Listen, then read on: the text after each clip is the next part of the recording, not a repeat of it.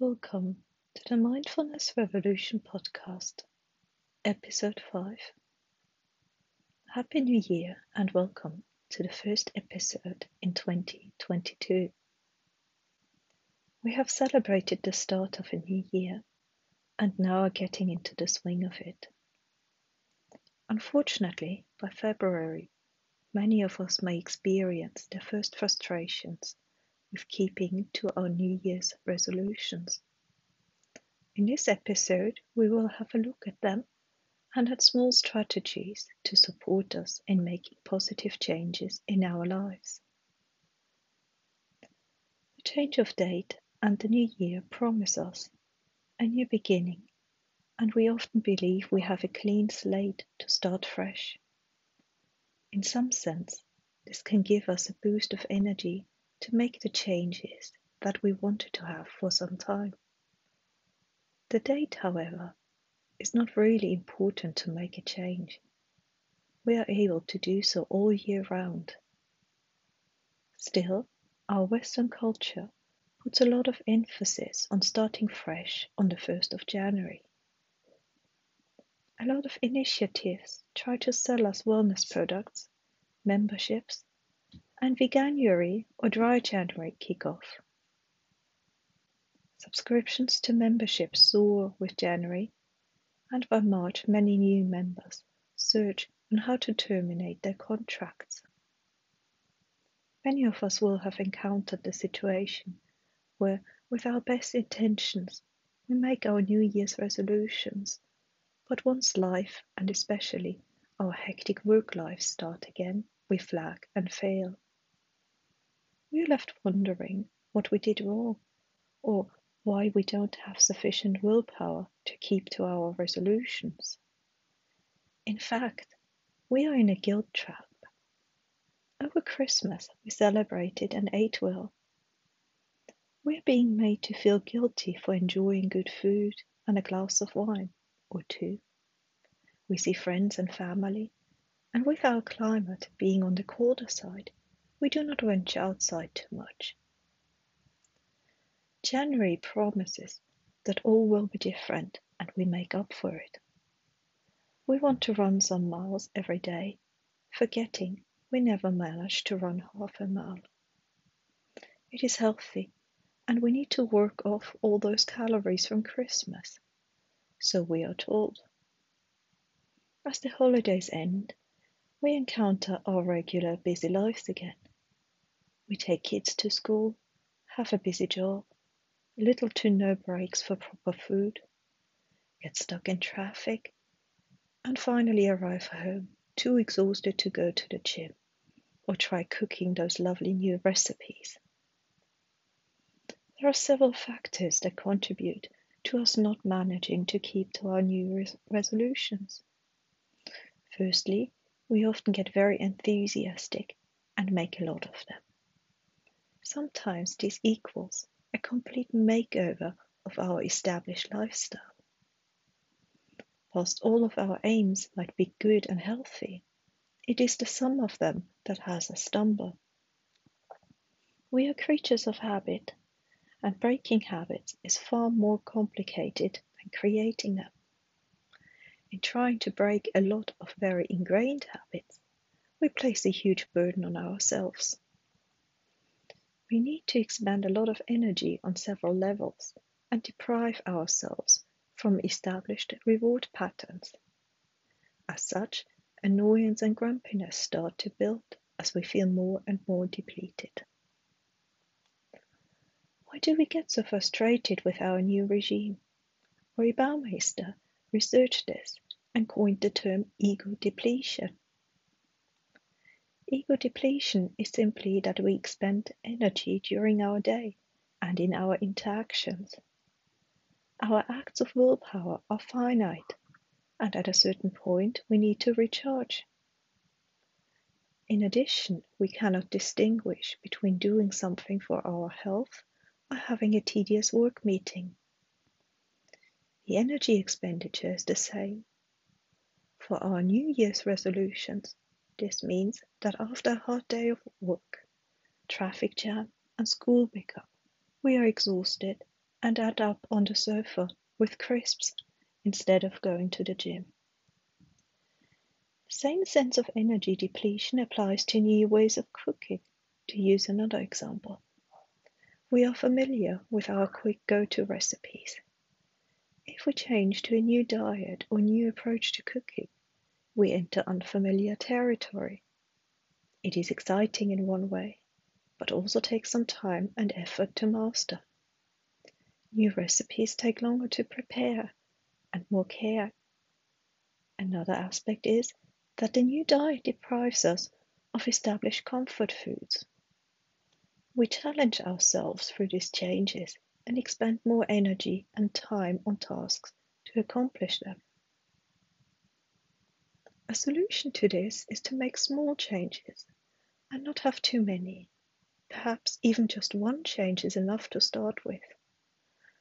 For example, we can start by adding more vegetables to our meals and reducing the meat instead of going full-out vegetarian or vegan.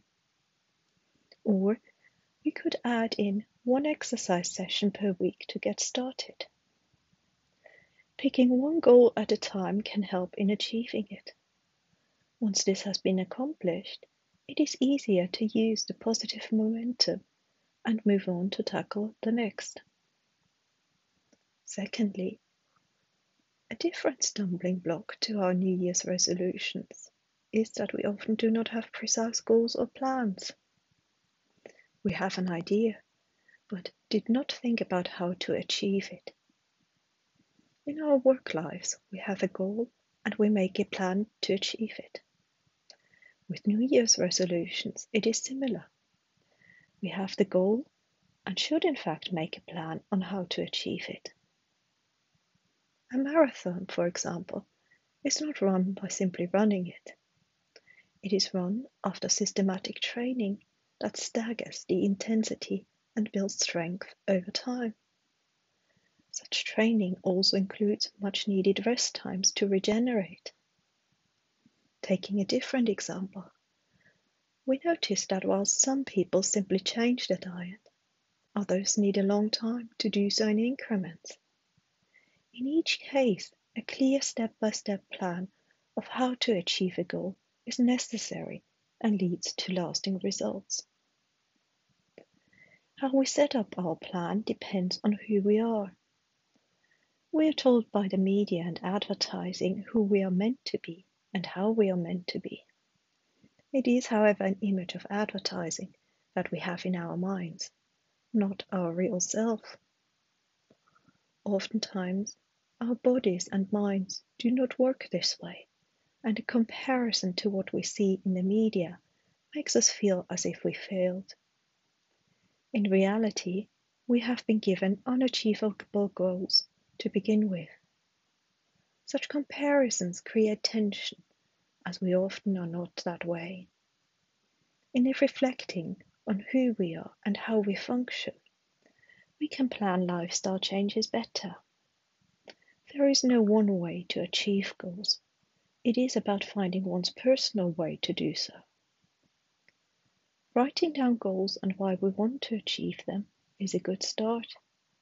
From there, we can plan step by step how we achieve them. It helps to keep the motive for making the change clear and is visible to us. Once we have our plan, let's sit back and think, how realistic is it? Does this really fit into our busy daily and weekly schedule? Often enough, we are again too enthusiastic. Do we have 1 hour each day of the week to be in the gym? If so, wonderful, and I hope you enjoy it. If not, then how about exercise snacking? Little bouts of exercise that can fit into the day easier. These bouts may be 5, 10, or 15 minutes. They can be done morning, lunchtime, or evening. It can be getting off the bus a stop sooner, or parking the car at the further end of the car park. Walking or running up and down the stairs instead of using the elevator. Try alternating by sometimes taking 2 steps going up the stairs. Small, simple tasks can easily become a short burst of exercise and are as healthy and valid as longer sessions on the treadmill. Once a pattern is established and exercise snacks are worked into the daily routine, it is possible to either extend duration or alternatively add more days where they might happen. So instead of 3 times a week, 4 or 5 are possible. Exercises may rotate between stretching, strengthening, and endurance. Finally, a word on negative thoughts. We often have them and give them far too much power over our lives. Negative thoughts can drain our willpower and bring us down.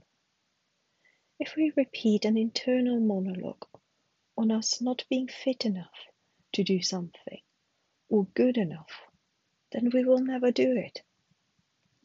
We do not need to win the Nobel Prize or the Olympics or create a new genre of art. We make these changes to improve our lives, to feel happier and healthier. If our painting is not in the Louvre, that's okay. It is still nice. If our time for a 5-mile run is not that of a professional athlete, then there is no problem. We often compare ourselves to the highest possible ideals and so create negativity within us. We imagine ourselves failing and so create negative emotions. A simple strategy would be to imagine ourselves succeeding. To not see the future us as someone else and different, but to try to feel the joy we have when we achieve our goal, or to imagine how good it feels to have made a certain change. With this, we imagine a positive outcome and reinforce positive feelings. Of course, it may happen that even with small changes, clear motivation and a plan will lapse. In those cases, we can give ourselves a bit of TLC and be compassionate. We did not learn to walk in one day, and other things also take their time. It is a moment to pause, take a breath or two, get back up, and try again. Scarlett O'Hara understood this and said, "After all, tomorrow is another day." Thank you for having joined me on this episode of the Mindfulness Revolution podcast.